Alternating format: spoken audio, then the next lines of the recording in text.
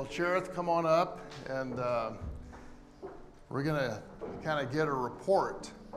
I told her to share what God's been doing in her life, and she's become a part of our church. I've known her since she was, I'm trying to think of how long, but it's been probably 2004, 4, something like that. So come on over here. You can come on bite. So, I mean, she's been very special. She came to college, and I was Uncle Matt and Aunt Diane, and of course Susan was working for me at that time as an administrative assistant, and she got close to Susan.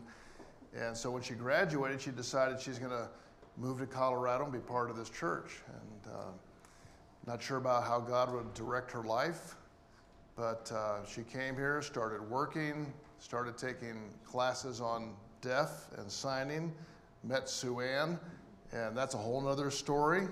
That's a pretty exciting one. And then God directed her with it just in her heart to go to Zambia and to minister to the deaf. And so that's kind of an introduction to her, someone who we hated to see go, but that's part of the way the church, as Josh says, you're loved and you're sent. And some of us are sent right here locally, and that's where we start. And once in a while, God just so moves on you, you can do nothing else but go someplace where no one else will probably go. So welcome home. I know this at home is Africa now, is in Zambia, but very strategic place right in the center of Central Africa, touches on 7 different countries, and tremendous impact. And we're so glad you could be back with us. So you take your time, share. Yeah, so every year I come back, there's always new faces, which is exciting. And I think I was just as sad when the neighbors left, even though I was an ocean away. Sarah and I exchanged some words. And so it's really fun to overlap with them again. The good thing about family is no matter where you go, you always have a place to visit. So you can just show up unannounced. At least that's how it works in Africa. So now we have the option to go to Florida. So if anybody's looking, I'm volunteering them. You have family in Florida now. You also have family in Africa, but for some reason it seems a lot harder to get people to come over and visit. But maybe one of these days that would be fun. So it's good to be back with you all. Valley is definitely the highlight of every trip here, and I was very sad to only be here one Sunday.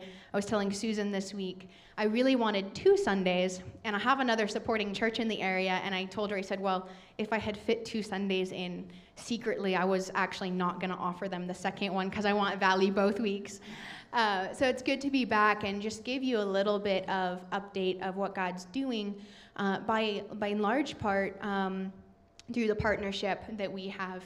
And so I want to just take a few minutes and update you on what God is doing on the continent of Africa, specifically in Zambia, working with the deaf. And I want to take it maybe just a little bit of a different route this morning. But as I do that, I just want to remind us, I know there's new people, some of you have been around, so bear with me, but I want to remind us of the need, because if we don't remember the need, we forget the urgency, and then everything else I'm going to share about what God's doing, though wonderful, maybe doesn't hit home for us quite as strongly. So as I travel, people are often interested to know things about the deaf community. A lot of people, maybe you've never interacted with the deaf, or some people have. So some of this may be new for you, but the World Health Organization estimates there are about 470 million people around the world that have moderate to severe hearing loss. At some level, this hearing loss would be somewhat debilitating. The deaf don't really like that term, but from a hearing perspective, it's enough of a hearing loss that you would struggle with everyday communication without some form of assistance. So if we were to bring all of those people together, you would actually find, if we could get them all into one country, population-wise, they'd make the 3rd largest country in the world after China and India. Sorry, America's 4th. But you at least made it on the screen. So the 470 million people around our world, conservatively, that would fall into this severely hard of hearing to deaf category, 90% of deaf children do have hearing parents. Now, what that means is that often this is going to severely limit a child's access to language, to relationships, to education. Statistically, families do not learn sign language and do not try to find adequate ways of communicating with their deaf child. And I'm sure you can imagine most families are not expecting to have a deaf child, and so there's not usually pre-preparation, and so you're kind of caught off guard, and then you're trying to figure out what you're going to do. So statistically, 90% of deaf are born into these hearing families, and it's then unsurprising that 8 out of 10 deaf children will never receive any form of education. So that's whether formal, informal, and that's not just, they don't finish high school. That is, they may never even start kindergarten or preschool. They will never receive any education. And so really, it shouldn't shock us that less than 2% of the deaf population around the world, that 470 million, give or take, less than 2% have a genuine relationship with Jesus Christ. And so really that need, as I've mentioned every time I've come here, that need is so great. Who's going to go? Who's going to tell them the truths we were just singing about this morning? That the wrath of God was satisfied, and that there's a God who loves them and wants a relationship with them.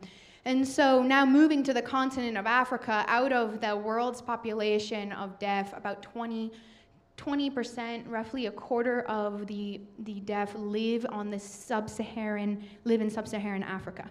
So not even the entire continent, just the part of Africa that I live in, so kind of the southern half of the continent.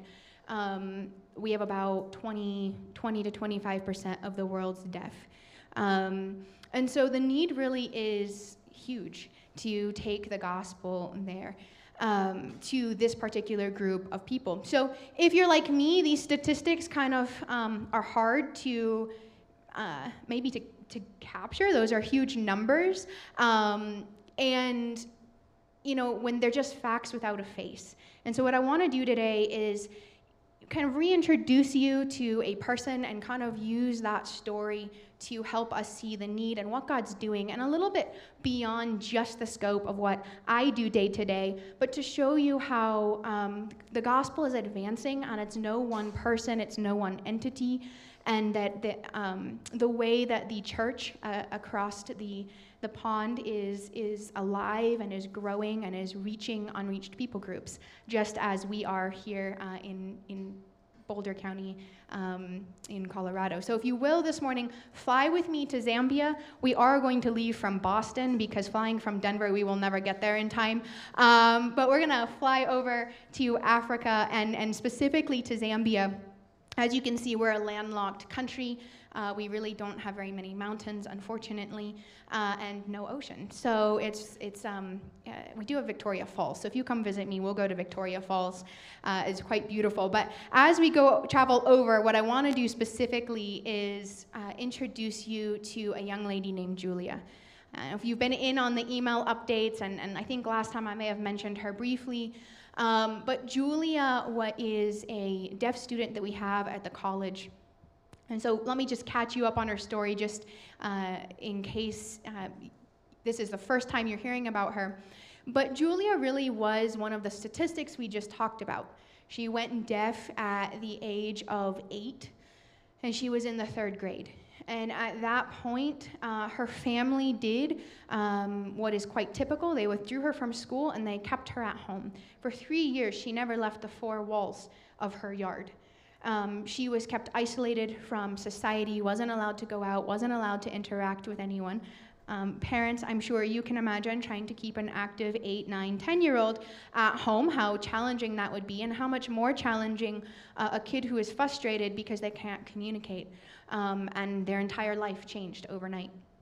And Zambia, like many sub-Saharan African countries, our culture views any disability not just as a burden, but really it's the result of a dark spiritual force. In Zambia, we'll use the term curse, but basically there is this belief that anyone with a disability or anyone who is deaf, there is a spiritual force behind that, and that brings shame to the family and to the community. So that's just a little explanation for why a child would be kept out of sight for that period of time.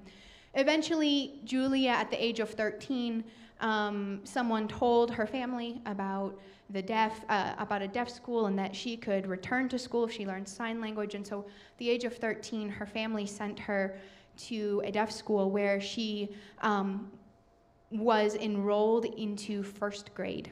So she went backwards. But she was smart, she was a hard worker, and she quickly grasped Zambian Sign Language and moved her way up, making up for those lost 5 years. So a little bit of her background. Now fast forward, and in 2011, Julia was invited to the annual leadership conference hosted by our university, Central Africa Baptist University. This is a week-long conference that really is designed to provide tools and resources to the churches around our continent, but more specifically targeted within Zambia. A lot of the conference attendees come in for a week of training, and they would otherwise be unable to attend our institution.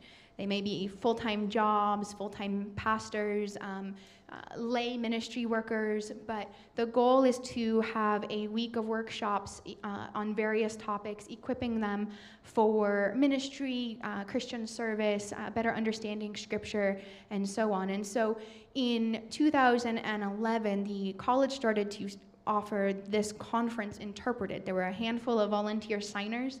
They had just started learning sign language and were burdened to see the deaf have access. And so Julia came, and by her own admission, she said that she really wasn't interested in any of the sessions. The interpreters weren't the greatest, and she only showed up for the fellowship because this was a location that was welcoming deaf, and other deaf were there. And so that's what initially drew her in.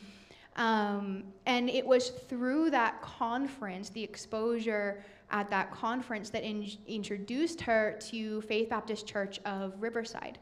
Now, Faith Baptist Church had started a deaf ministry not long before, specifically as a result of some of their members coming over to the college for some of our classes and taking some sign language classes. And through that became burdened for this unreached people group in their own city. And so they had started an interpreter program. And so Julia had come to our conference and then gets hooked up with this local church that's just a few-minute walk away from us.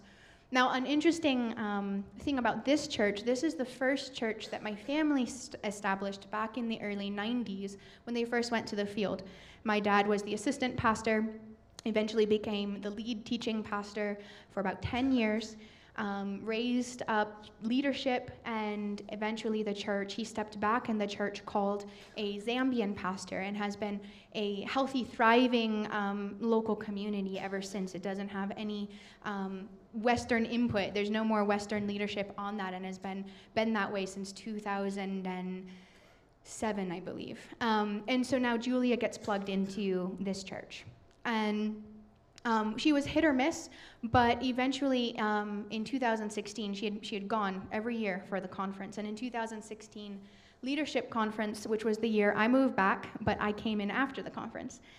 So she had attended, and the very first message, the preacher was preaching on returning to your first love. And she was telling me recently, she said, I was so convicted. She said, I was actually mad at the speaker. And so she refused to come back because she knew God was working on her heart. The interpreters wouldn't let her get away with it. The students, some of the students from the college, and they were on her every day. Julia, where are you? You need to come back. And finally, we're a very relational culture. So finally, to get them off her back, she said, okay, I'll come back. So she came in on Thursday. She timed it so she could come to lunch, make sure everyone saw that she was there, and she was going to get out before lunch was over so she didn't have to go to a session. And my sister, my dad, a couple of the interpreters saw her and said, "Where have you been? You know, you've been so faithful, you haven't been here all week, and you're coming to the session, right?"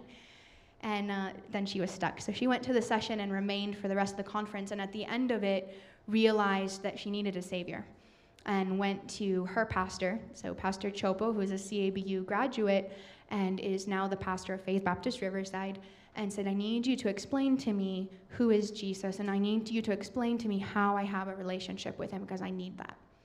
And so Chopo worked with her over the course of a month, and at the end of that time, she came to Christ. So now she's in high school and wants to come to CABU when she's done. And so I had interacted with her when I got to Zambia, and she'd come to me every year and say, "Okay, when are you going to let Deaf in? When are you going to let Deaf in?" And I said, "Well, you're not even done high school. Come see me when you're done high school." So at the end of 2020, she came to see me, and she said, "I just finished high school. So can I join in January 2021? And I was like, we're not ready. So we did, and many of you are aware of that. I think I mentioned that last year. So Julia completed her grade 12 at the age of 23, and she immediately joined CABU as a part-time student in 2021. And so for the past 2 years, as I think many of us are aware, we have been working hard for this moment. We've always wanted Deaf to come in, and so we have been busy training interpreters so that when the day came, we would be ready to interpret classes. And so Esther and Sincere, Esther is the one in yellow, Sincere is the one in her cap and gown. She just finished her 4-year degree last year, so she just walked and has joined us full-time this year in our department. But Esther and Sincere have been working to earn a bachelor's in Deaf Studies Sign Language Interpreting, with the goal that, Lord willing, in another year, they will be the first ones to have completed this degree in all of Zambia. And so they will have a formal accredited degree. Obviously, that serves many purposes for us. One is to train hearing students, to also learn about the deaf, and to be able to also become interpreters. But it helps us, obviously, with students like Julia, who now have access to classes. And so Esther and Sincere's skills have allowed Julia to move from a part-time student in 2020